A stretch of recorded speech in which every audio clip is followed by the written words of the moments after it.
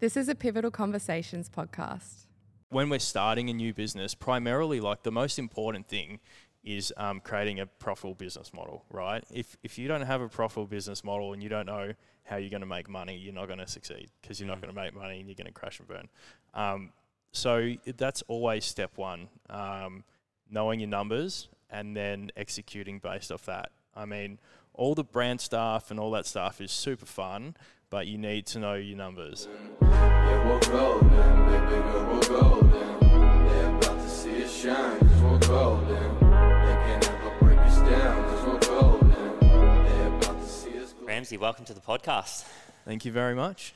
Been really excited about this one. I was thinking about this all throughout the week, but I remember, so I used to work in Port Melbourne, maybe about 5 or 6 years ago, and I would come from out of town. So every day I'd drive past Port Melbourne F45, and it'd just be absolutely pumping.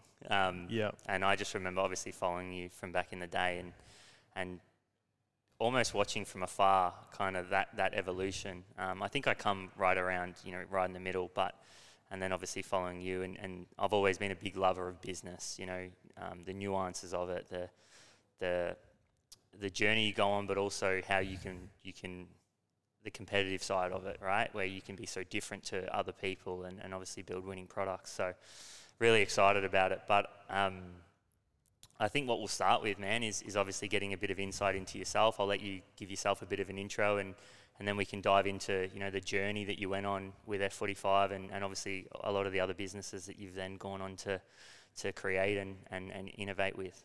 Sure. Well, I think probably for relevance, my career as such started with the F45 days.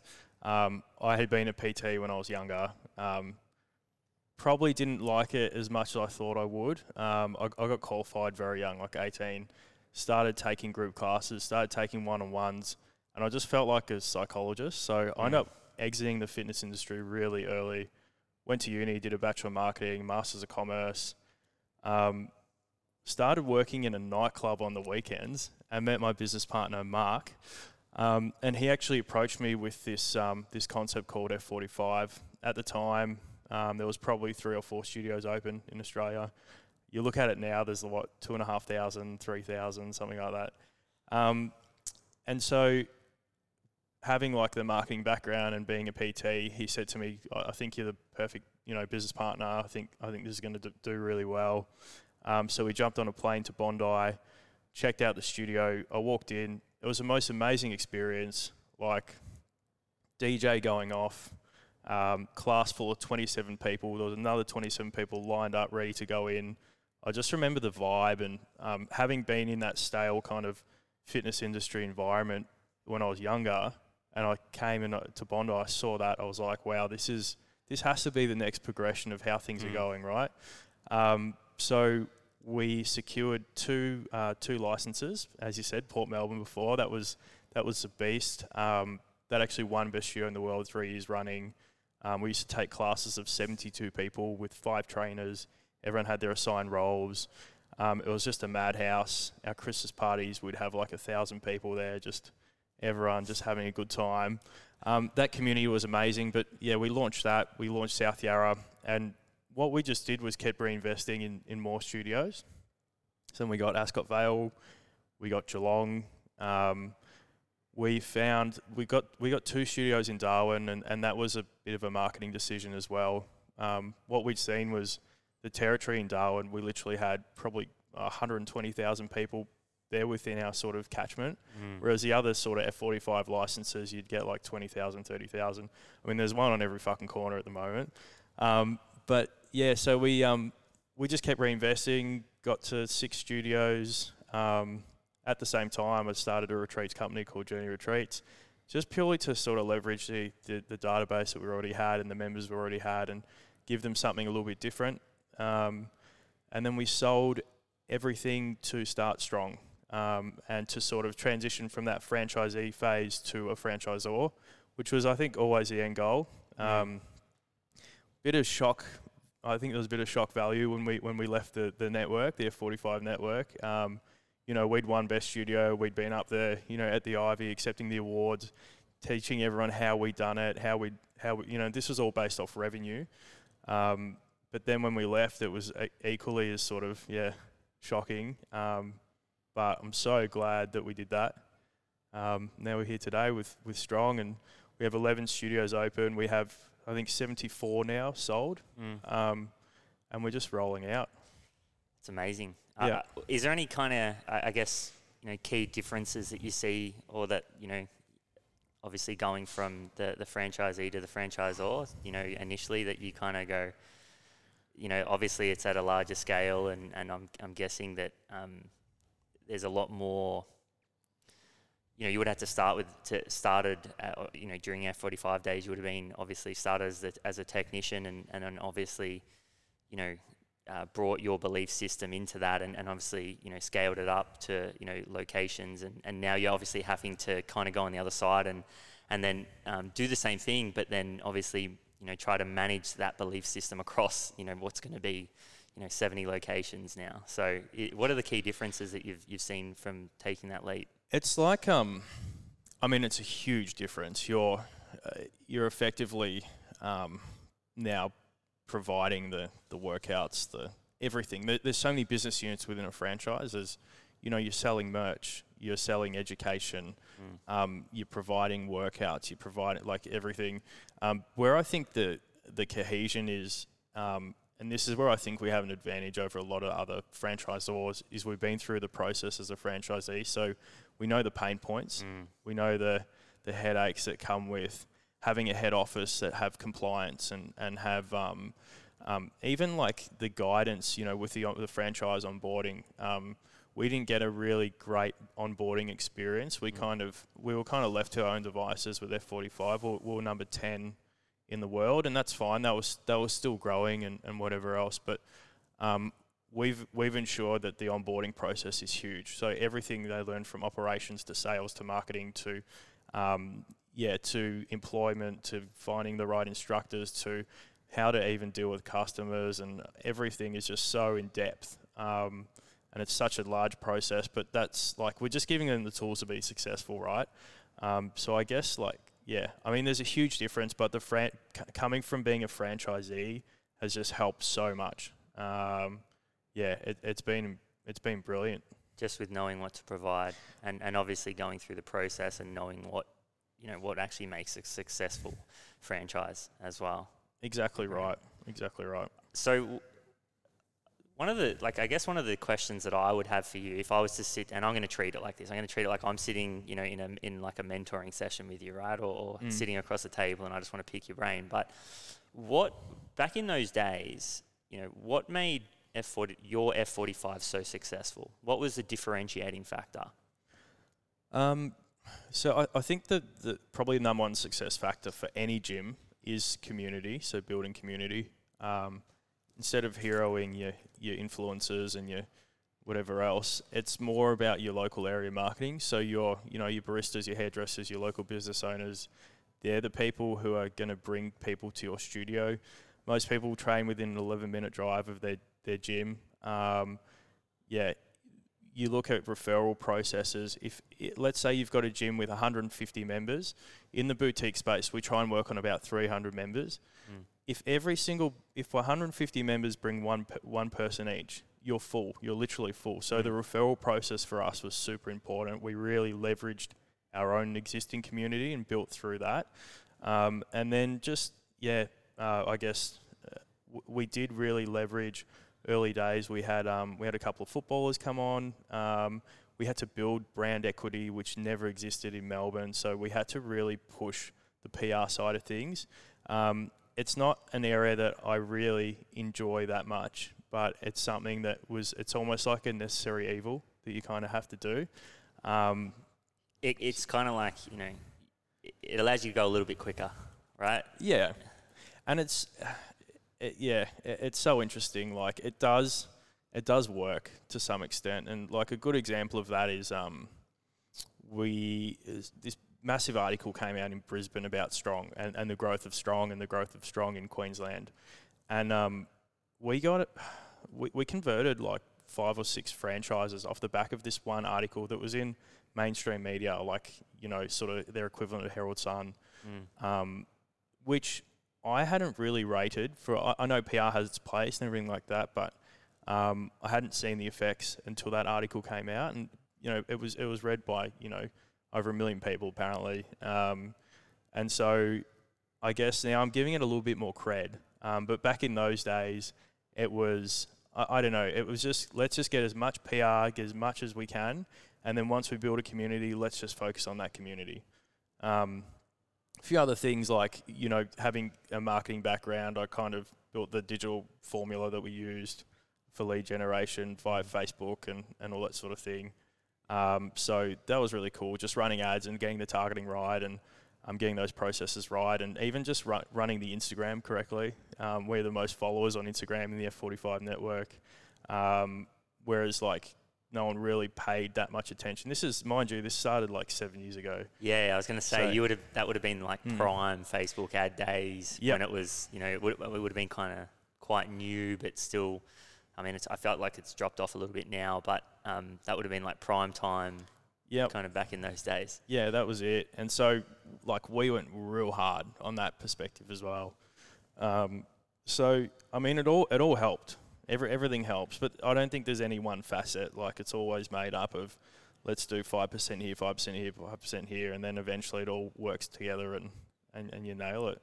Yeah. So one of you mentioned brand equity before, and I feel like that's only a concept that business people actually use in a sense and truly understand. Do you want to explain a little bit about what brand equity is, and also the process that you look at, the process you go through in order to build that as quick as possible? Because I always assume when you're starting a franchise, you can't go slow. Yeah. Or even being a franchisor now, you can't go slow. You kind of have to learn how to build that pretty quickly. Yeah, probably the most basic way to explain it is it's the value of your brand, right, within the market. So someone like McDonald's right now would have huge amounts of brand equity, and they've managed to build that up over years and years and years. And then obviously there's financial equity that comes with that. So I think, what we're trying to achieve with Strong, again, is pushing the PR angle, just getting ourselves out there. And we're lucky we have a very unique brand, which took a long time to sort of put together through the whole brand discovery process. And now that we have it and we have our sort of value proposition, we can go super hard. Now that we know our systems, we know who we are, that's when you can start building brand equity. But there's been companies that have done it in the past that just kind of start something and don't really know who they are or what they're doing, and it's worked. It's been really interesting to look at a few other people, how it's happened. I don't think these days things go viral really anymore, whereas I think that, let's say 5 to 7 years ago, things just naturally would go viral, even 10 years ago. So now there has to be a much greater thought process behind that. But yeah, it's a combination of absolutely everything. Even being here on a podcast with you today, I would consider a facet of building brand equity. I don't know, would you agree? 100%. I think it's anything that, brand equity is trust, really. It's how much does the market trust your brand? Like Tesla. Tesla's one of those companies I look at and go, they've spent $0 in advertising, literally in their entirety in business. And it's kind of brand equity is that measure, and it is quite hard to measure, to actually quantify, if you're not talking in revenue standpoint, but it is something that you can build a lot quicker, you can build slow, no matter what, takes years, and there's always another level to go to with it. But I think it does come, I think a lot of it does come from network as well.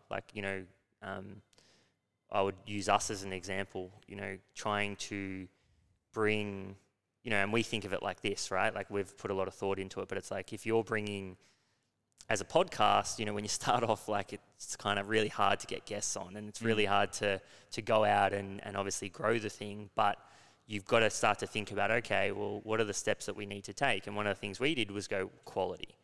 We're going to go, we think that can be a big differentiating factor as this becomes more competitive. And that's how we can start to maybe just get some little wins. And then over time, obviously, as you, and again, a studio, because we want, like, exactly how, when you walked in, you're like, oh, this is a really cool space. Like, we go, well, it's not just something that we want to do for our listeners. We actually want our guests to have a really great experience as well. And we have future plans for that as well, and kind of continuation there. But we look at that very much through the same lens of how can we start to build brand equity and differentiate, but make, we want to be trusted in the market, and we want to start to obviously differentiate, from others, and we feel like that's how we can do it. So it's the hardest part, right? Like starting, and this is why startups are so hard. It's like when you have zero awareness within the market, but it should get, as you build brand equity, it should get easier and easier and easier and easier. And I think it not only exists from a consumer standpoint, so say, for instance, podcasts with your listeners, but also when people within the industry, suppliers, whatever else, also gives you credibility, like other podcasts are then asking you. And like, I just think it exists not only from a consumer standpoint, but, B2B as well. But yeah, it should just naturally get easier as it grows. But how many times do people like grow killer brands? Like, it's really, like, it's tough. It's tough work, hey? Yeah, 100%. And I think there's levels to it, right? Like, and that's kind of like business in a nutshell. It's like you have a massive win one day, and then the next day it's like, you celebrate the win, and that might be landing a guest for us, or for you, it might be, bringing on, franchisees and so on. And that comes from the brand equity, and that's like the kind of end result of it. But then it's like, okay, well, and I'm sure for you, it's like, well, how do we break into international markets? And then all of a sudden that requires another level of brand equity. And it's the same for us. It's kind of like we're thinking about it now, and we're like, okay, what's the next step for us? And we had some big wins in the last month of just signing sponsors. And huge. Yeah, huge. Yeah. And we've had sponsors reach out regularly, but it's about the right sponsor. What's the one that elevates our brand and allows us to create more brand equity? Not just, because there's revenue, and that's really important, and that's really hard. In our position, we've been 8 months, haven't made a single cent, but, how can we make a decision? We need to make sure we make the right decision, because that will, again, accelerate the growth of our brand equity, which allows us to then compound everything that we're doing. So definitely. That's very noble as well, the fact that you're picking and choosing, because a lot, you see it happen all the time. People align with certain brands and stuff like that, and it's purely financial. It's a financial gain position, and it just doesn't work. So I like it. Yeah. And because you guys would have had to do something similar, across all your different businesses. Because one thing I noticed about was what you've done in all of your businesses is obviously make really good partnerships, and be able to network really well. And with the right people, to create the certain perception that you're looking for your brand. Collaboration's massive, and it's one thing that, like, it's one of our, say, brand pillars. But just being with the right people, like, for instance, I've just started working with a company called Single Use Ain't Sexy, and all they do is they provide hand pumps and with tablet form soap, and it's just refills, and so it means you're not continually replacing dispensers. We're like strictly no single-use plastics in the studios, so no Mount Franklin bottles. There was a studio over the weekend that had balloons in there. I fucking cracked it. But like no single-use plastics. And it's something that's really important to us, and just aligning with the right people just makes it so much easier. It gets the message across, and it's like, it's not something that you really want to promote that hard, but when you're with the right people, great. The protein brands that we work with, the athletes that we work with, whatever it is, it's really, everything is quite in depth when we think about it as a team, who we want to be, who we want to work with. It's a pretty in-depth process. So I was going to say, when you're going out to build a brand, like, do you use like the brand identity framework and kind of branch out from there? Do you have your own kind of way that you look at it, and something that you kind of go, okay, because like, in terms, it could be like pillars, or it could be brand as personality, and so on. Yeah, I mean, we've been through that whole process. It started I've never actually talked about this, but it started with we're working with an agency, and we're just trying to discover who we were, how we spoke, like get your tone of voice, and it was like, all right, who do you want to be? And we had to like literally name people who we wanted to be like, and I think Serena Williams was in there. Who else was in there? Ramsey was in there, Chris Hemsworth. Natalie Emmanuel, she's like, do you watch Game of Thrones? Yeah. Oh, I've seen. Yeah. Yeah, so she's like Khaleesi's like right-hand girl. She's got the curly hair. Yeah. So we were looking at her Instagram. She's like really opinionated, really cool. And like we're big on our environmental stuff. She was big on her sort of Black Lives Matter stuff, but she's just like super cool.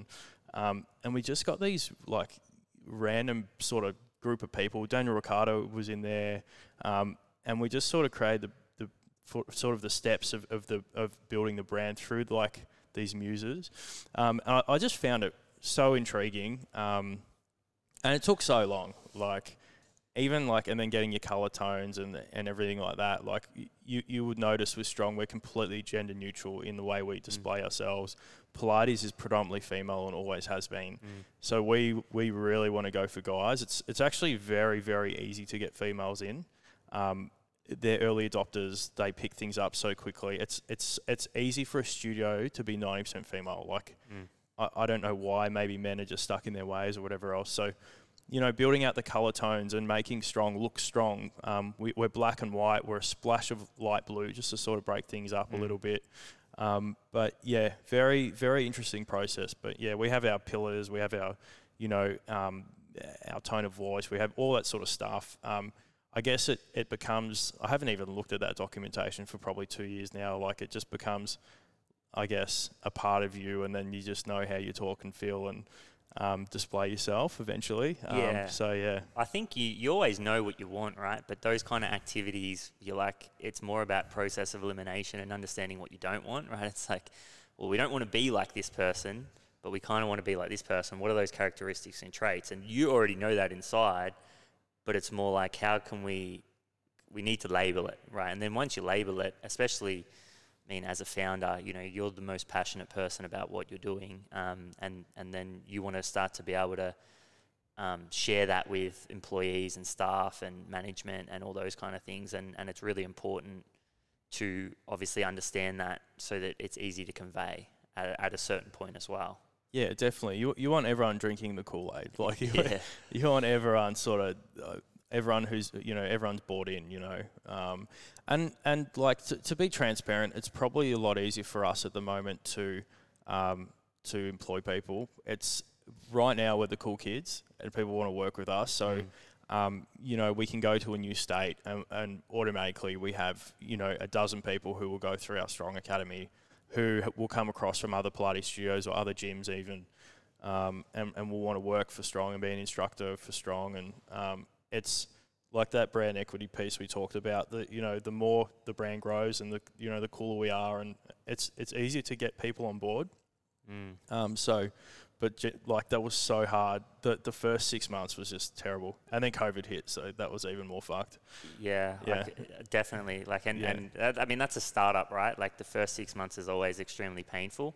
I feel like deep down as a founder, you kind of like, you do enjoy that though, like, you know, because you obviously like building things. So the other thing I wanted to touch on, which we mentioned before, was community. Because obviously that's been a massive part of what you've done across all of your businesses over the last 7 years. What are some of the kind of key things that you've done with all your businesses that you think has allowed you to galvanize a community and actually get people really invested in obviously the brands and the experiences that your businesses produce? It's a number one question, right? How do you build community? And honestly, I think it's about being available, being on show, and being there, and also just being a good human. I know there should be metrics behind how to build community, but if you're there literally communicating daily with members, and then like just literally getting amongst that community, whether it's the Port Melbourne community or the South Yarra community or whatever it is, working with the cafes, working with the local, your local heroes as such. And then like you just top it off with some really fun parties and get everyone together and just being really supportive. Like I remember any time that we would have a member that was, aligned with the charity or something like that, we would put on a fundraiser with them and try and help them to increase revenue for that charity or whatever else. It's not. I don't think there's any real secret. Just being a fucking good person, like, and caring about sort of the community you're in. It's hard to quantify. Yeah. So, do you think like then it's more about because like you're one person, right? And I feel like finding the right people to bring into your business as well, like those kind of people that are willing to kind of go out into the community. They're willing to, they're kind of the bubbly person who will engage with, customers when they're coming in and just, be, like mates in a sense. But the question is like, do you think it comes down to finding the right people? Because I'm sure you're experiencing that on a mass scale right now with Strong and going, previously you still had to do it, but it's a bit more of on a minor scale to what you're doing right now with Strong. Yeah, 100. Like people is everything. Like I've been so blessed to have the most amazing staff, and what's really cool is like all through those F45 days, all of our like gun studio managers and everything like that, they all own their own businesses now, or they've progressed, or they're now working for Strong. But 100%. So you're vetting those people. There's a massive culture fit required, and I've only just started to really be quite strict on this within Strong. Is the person that we're hiring can have all the skill set in the world. They can be one of the smartest humans, but if it's not a culture fit, like we can't hire them. And we've seen it a few times now not work because of that. So it's massively. But like we're effectively now just like, instead of hiring studio managers, we're now bringing on franchisees and we're screening franchisees. And we have the best group of like young entrepreneurs that are owning these studios. And like we'll do probably like an end of year trip maybe to Thailand or to Northern Queensland, and we'll get some like really cool educational pieces, and we'll have a lot of drinks and we'll have a good time. We'll get everyone together, and like I'm really excited about that. But there's not one person in our network that call it is like a bad egg. Do you know what I mean? They're all just incredible. What kind of process goes into that then? Because I mean, it's very easy for us to sit here and say, find the right people, and the rest of it will be history. But like, what kind of processes go into that? Even now with what you're doing with Strong, like the B2B sales process. Yeah, just more like finding people, right? Yeah. So like you obviously said that you're getting quite strict with it. So what does that actually look like? I work a lot off referral now, and almost headhunting now. So when we're looking at key positions for Strong, we're headhunting. And the fitness industry, although it's large, it's quite small in Australia. So you know someone's background like just from a few phone calls. Yeah. So that would be, in terms of staff, that's probably the route that we're taking. But in terms of like franchisees, I mean, there's a huge sales process. My business partner Mark looks after that. And we're running Facebook ads where we're doing PR, as I said before. We've got all sorts of ways to bring people into our call it a sales funnel. But at the end of the day, if the person's not appropriate, then we don't bring them on. And it's weird because you'd think that you just want to sell franchises, sell, but it's not like that with us at all. We've just recently like given money back to people and told them to this isn't right for you. It's not going to work. Just from like, dealing with them for a month or two.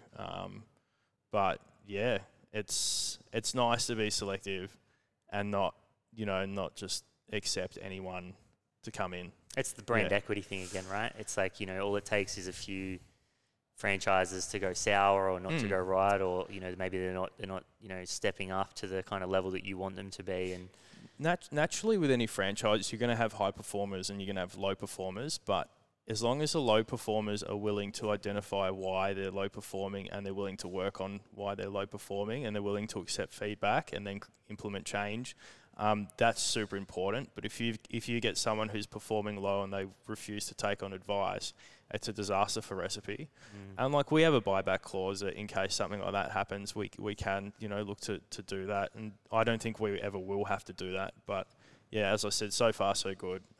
Great little community. Yeah, and you kind of want that you want that, I guess, the difference between your best and your, I don't want to say worst, but your lowest performers to be small, right? Like, because I feel like that's when, as a kind of cohesive group, you're obviously going to be the most powerful. Yep, and it is so far, like, it's going relatively well in terms of like the gap not being so big, and then we've already started putting time into like some of the low performing studios, and mind you, the low performing aren't that bad. But just if you scale it to what everyone else is doing, and we've already seen straight away, like, bang, all of a sudden, like, extra $3,000, extra $4,000 revenue a week just by like them implementing the systems that we're giving them. So yeah, it's pretty cool. Yeah, amazing. All right, so the you know, you've been able to grow, you know, what, 3, probably more, but the 3 businesses that I know of to a really, really high level. And as I said, the thing I'm most excited about it today is to I want to understand your philosophies on business and you know, how you look at it, because you've been able to do it, and not just do it once, but over and over again. And I obviously listened and did a lot of research, you know, before today, and something I heard you talk about, which I heard you talk about in multiple podcasts, was the business life cycle and continuous innovation. So this is almost like a two-part question, but it'll provide some good conversation. How do you look at business? Like, if you were to walk into another business today, you know, how do you think about it, from everything from understanding what a good opportunity looks like to then obviously getting the ball rolling, and then what's that framework that kind of comes in and you go, yep, this is what we need to do from a principle standpoint? It obviously differs between whatever product or business you're kind of doing. And then secondly, do you want to talk a little bit about the business life cycle and obviously the innovation piece that you do talk about? Yeah. So primarily when starting a new venture, is that what you mean, walking into a business? Yeah. Because I walk into businesses all the time, and I'm like, and this is one thing that you kind of learn, like you kind of do automatically. You wonder like how much rent they're paying and you do like the sums and how successful is this business. It's something that's like now ingrained. It's so hard not to try and be analytical about everything. Yeah. But when we're starting a new business, primarily like the most important thing is creating a profitable business model, right? If you don't have a profitable business model and you don't know how you're going to make money, you're not going to succeed, because you're not going to make money and you're going to crash and burn. So that's always step one, knowing your numbers and then executing based off that. I mean, all the brand stuff and all that stuff is super fun, but you need to know your numbers. Would you agree? 100%, yeah. So I'm wondering, do you kind of use the gross profit model? So one thing I've always been taught is like gross profit is obviously what it costs to reproduce the product. So if you're selling, within Strong, you're selling time. You know, with a T-shirt, it's whatever it takes to obviously create another T-shirt, or the cost to produce, in a sense, is like the base layer of that. I don't know. Maybe I'm. There's. I mean, to some extent, it's not, that area is not as in depth as you think. It's just ensuring things are profitable. We know what a franchise will get on the market if it sells to private equity at X amount of studios and it's making this much revenue. In terms of setting up our, like, selling merch, all that sort of thing, yes, everything needs to be profitable. Each department needs to be profitable. So, yeah, I mean, one thing we probably don't measure, and it's interesting that you say that, is the time that goes into it. Right now, although time is very scarce, we are spending too much time on absolutely everything and trying to refine everything, and everyone's working super hard, and sometimes it's just bullshit, but like you have to do it, I think, as a startup. So we're not really monetizing time as such. The innovation piece is something that, like, I think it's probably been one of the main drivers as to why the things that myself and my business partner have done have been successful. Like, you need to innovate. You have to. If you don't innovate, you will recess and you will die. whether that's every 3 years, whether that's every year, whether that's every 6 months, product life cycle or business life cycle, you intro, you get to your peak, and if you don't innovate, you will recess, and you will continue to recess, and you will die. So basically, with the innovation curve, you keep recessing, and you continue your business on that growth, on that upward trajectory, right? So with Strong, like it's been like two and a half years, say, since we started. It is a completely different service offering to how we started it. If I'm highly critical of absolutely everything, we are putting money into tech. We're putting money into the customer experience. We're putting money into absolutely everything that we shouldn't be. Instead of just sitting there and running with a product, because I don't think there's ever a finished product, right? You look at a lot of the big brands always rebrand in they'll change their logo, or they'll do this, or they'll change their menu or whatever, and it always happens. Like you see it time in, time out. Think about that on like a 10x scale. We're trying to just constantly be ahead, and the fitness industry moves so quickly. And we've seen in my short 7 years that I've been in this, I've seen brands come in and fail within like a 2-3 year period. There's some have come from the US that haven't identified that Australia does not like US products. There's a big reason Starbucks failed in Australia, for instance. It's a very famous case study. I've seen brands come and go in this space in only the 7 years I've been involved. So it's like super important. Everything. My role is just innovating right now. And trying not to be an asshole in the process. Yeah, that's the hardest part, I reckon. Yeah. I mean, that's something that I battle with as well. I mean, especially being in a startup, you're super passionate about it, and it's difficult. And when things are difficult, sometimes it's hard to obviously keep your nerve and these kind of things as well. But coming back to innovation, then, like, how do you look at an opportunity, or how do you innovate? Do you look at trends, and do you try to, do you use data, but do you use people that you might talk to? Are you kind of quite nuanced in the way that you listen to conversations? Like, is there a certain way that you view innovation and then a process that you take it through to actually bring something like that to life? Yeah, we sort of, a lot of it is, and being self-funded, we've got limited money in what we can spend. Like, if we had a lot more money, we would probably have our own app that integrates with an Apple Watch that goes on the TVs, and building out this super tech.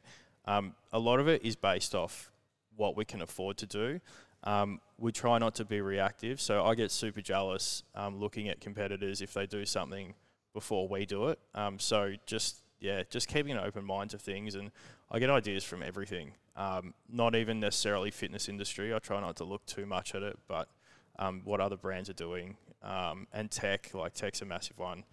But it's very limited to how much capital you have as well. Be nice to just have an unlimited budget and then I could just innovate like hell, but it doesn't work like that. It kills you, doesn't it? Yeah.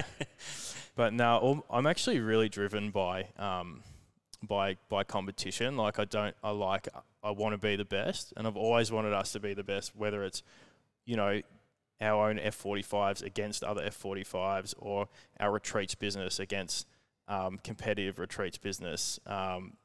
Whatever it is, I just want us to be the best. So, people, there's always, you get a lot of entrepreneurial speakers that talk about just focus on yourself and whatever else. I actually I don't mind being challenged by other competitors. I think it's healthy, and I like trying to be better. Yeah, I think there's a necessity. I mean, yeah, you don't play sport. You get taught as a kid, you play to compete, right? And just because competition exists doesn't mean that everything is about winning, but a big part of why you compete is to win. And everybody should try to compete, in my opinion. Whether you're playing sport, whether you're starting a business, when you're doing these things, it's natural to want to compete and want to be good at something. And I think that's I think that's something that doesn't mean I treat you any different. It doesn't mean I go away from my values and my morals and do, things that are that'll cost me integrity and these kind of things. But if I get challenged, I'm not gonna walk away, and we're gonna kind of duel. It's healthy. It's healthy. It pushes you to be better. It does. Like, that's where innovation comes from. Yeah. Like if someone puts up a certain piece of content and I'm like, wow, that company did this amazing piece of content. I'm like, fuck, why didn't we do that? Why didn't we think of that? And then it's like, all right, how are we going to be better? Like, it's just, I love it. Like, I don't think anyone doesn't strive to be the best in their field, right? And there's nothing wrong with that. You don't have to be all wholesome and just like, focus on what you're doing. It's nice to just be the best and try and be the best, I reckon.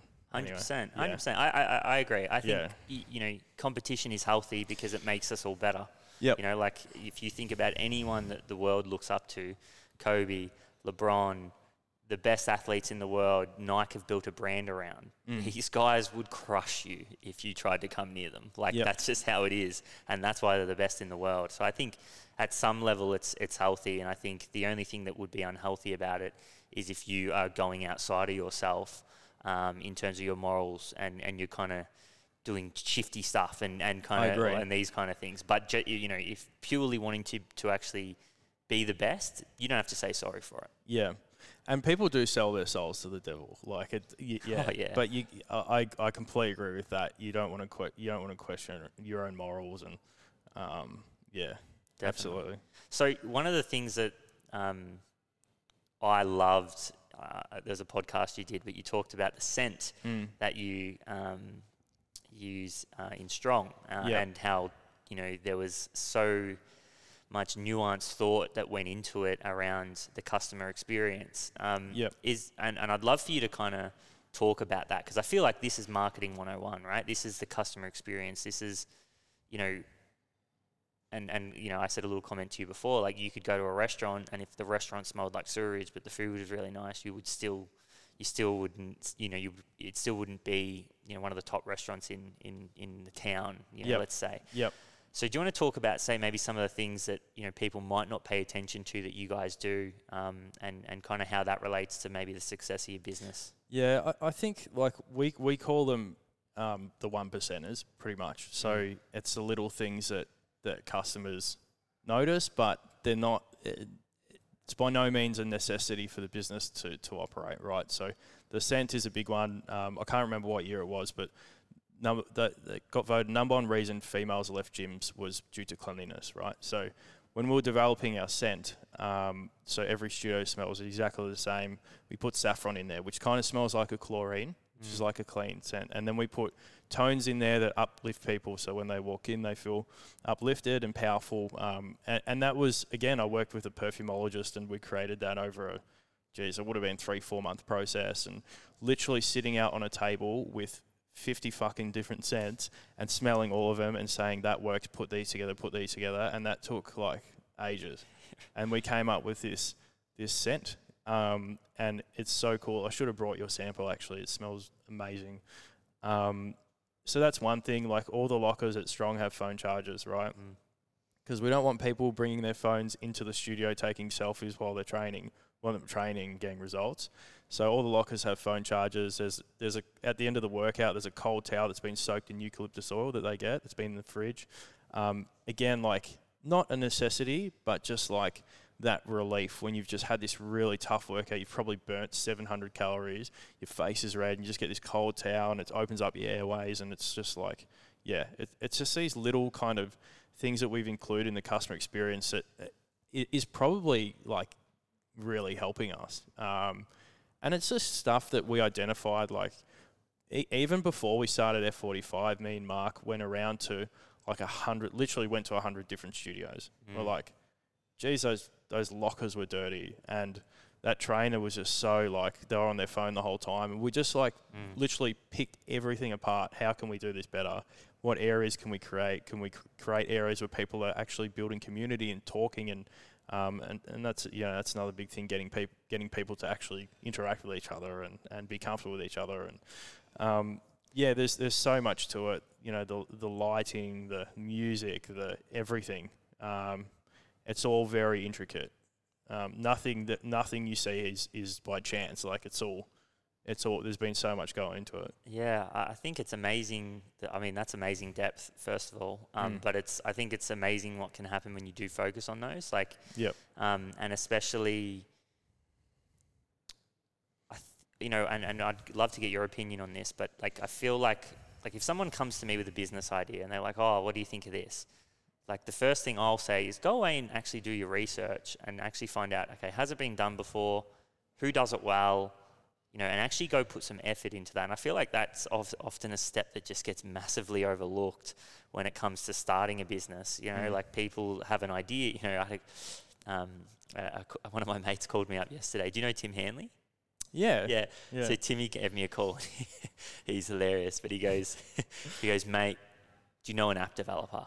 And I go, yeah, brother. Like, I'm like, I'm just imagining his face when he's saying. Oh this. yeah, 100%. 100%. So you could imagine, right? Yeah. He goes, hey man, do you know an app developer? And I'm like, yeah. Like, what do you need?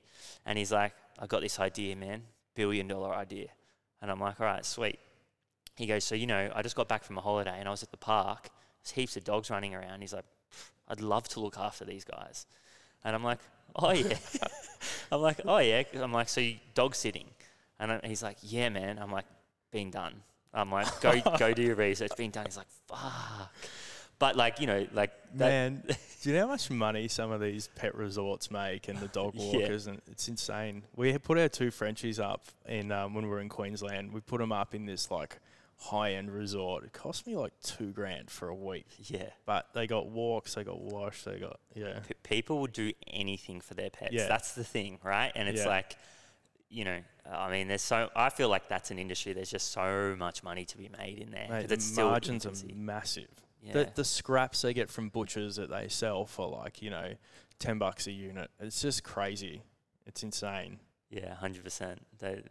I would do anything for my dog. So, but yeah, 100. What have you got?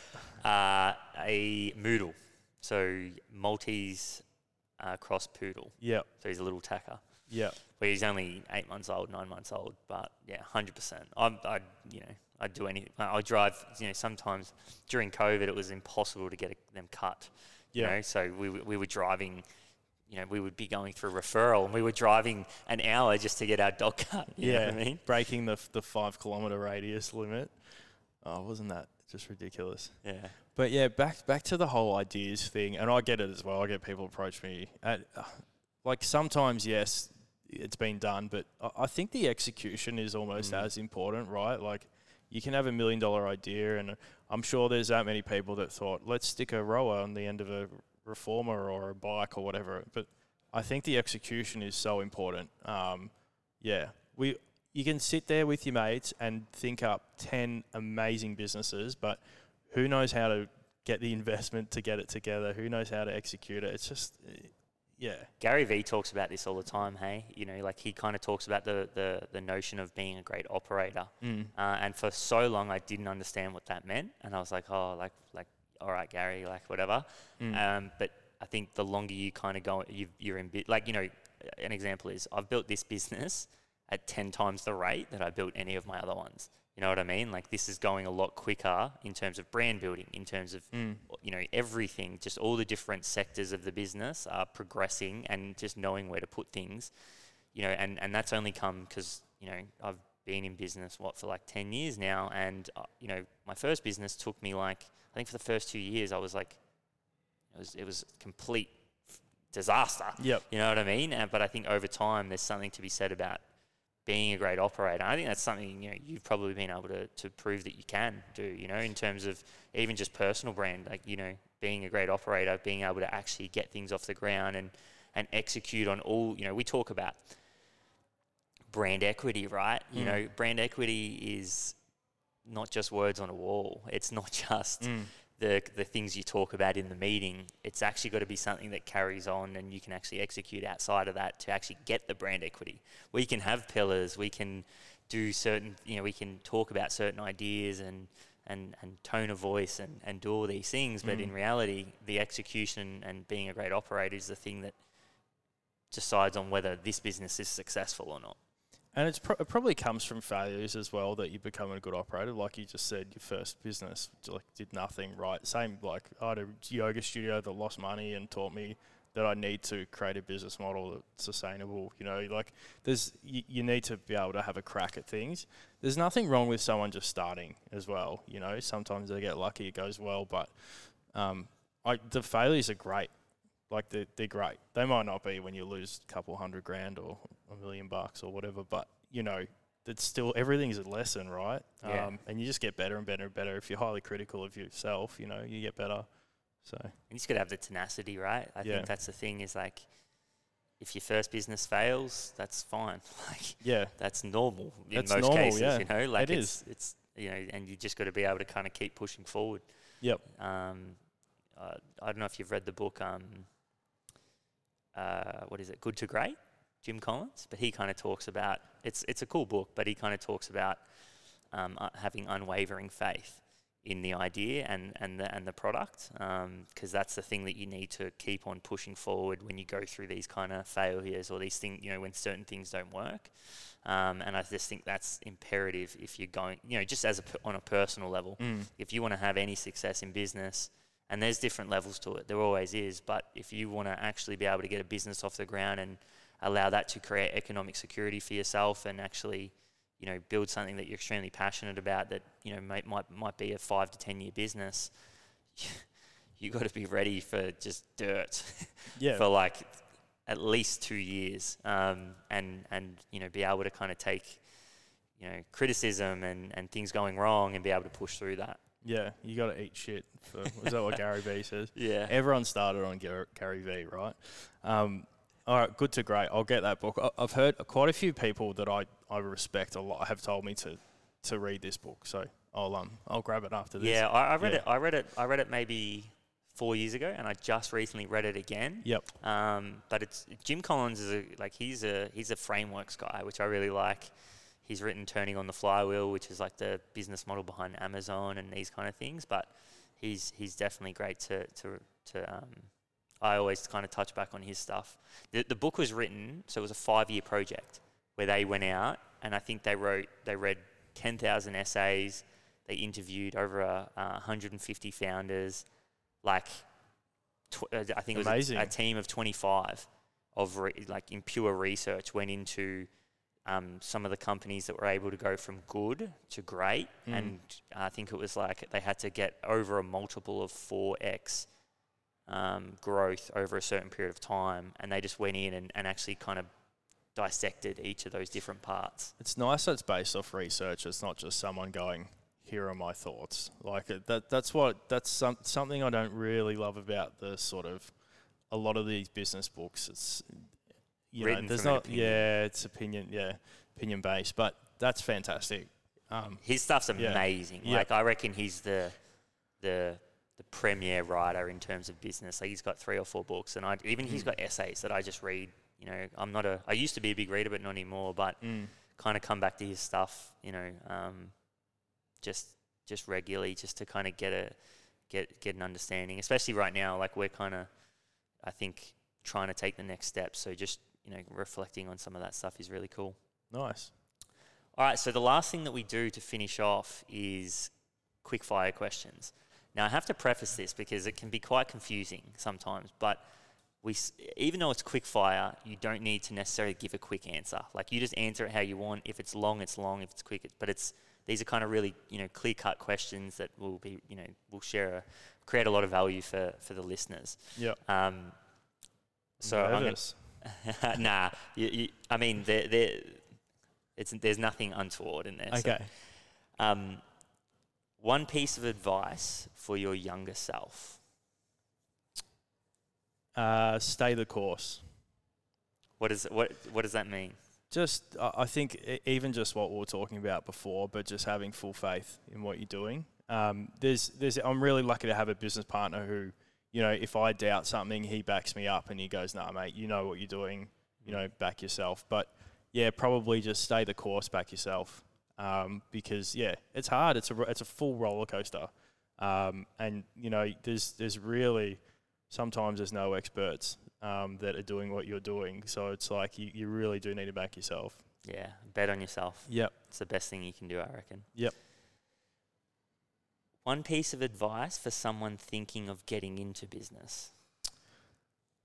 Do your numbers and go like crazy. So map it out and then just go really, really hard. I heard you talk about this, and it's something that I actually thoroughly agree with, and I'm doing it myself right now. But you said when you're young and you don't have other people around you that you need to take responsibility for, to go as hard as you possibly can at gaining success. Well, how often in your life can you actually work from 5 a.m. till, 11 o'clock at night and not be accountable for anything else? Like, you probably got a 10-year window. Yeah, if that. Like, depending if you want to actually get married and have kids and take on responsibilities and whatever else. But yeah, I mean, why wouldn't you? That's the thing. If that aligns with your goals, why wouldn't you? Yeah, I definitely agree. Yeah. Okay, so in your opinion, what makes great marketing? Innovation, and knowledge of the consumer. So everything I've done, I've always tried to be the coolest brand, right? And know my consumer and what they want to hear. I never want to post something or create a piece of content or whatever else that they are just either disgusted by or they think it's uncool or I don't know. But yeah, just knowing your consumer and your audience makes a really clever marketer, regardless. But marketing's made up of so many different facets anyway. But that's, I think, in terms of like brand, yeah. You're a brand guy, right? So yeah. You've mentioned that a fair bit. Yeah. What goes into creating a successful brand then? Exactly what I just said. Knowing your consumer, and yeah.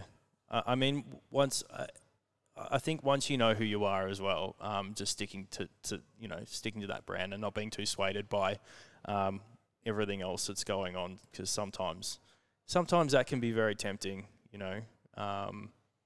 If a competitor is doing something that you think a mass audience are really enjoying, it's hard to not want to copy. But yeah, it's brands one of those things that it takes years to build or takes time and effort to build, but it also can be broken down with one decision. Yeah, like you can lose the brand in one bad decision.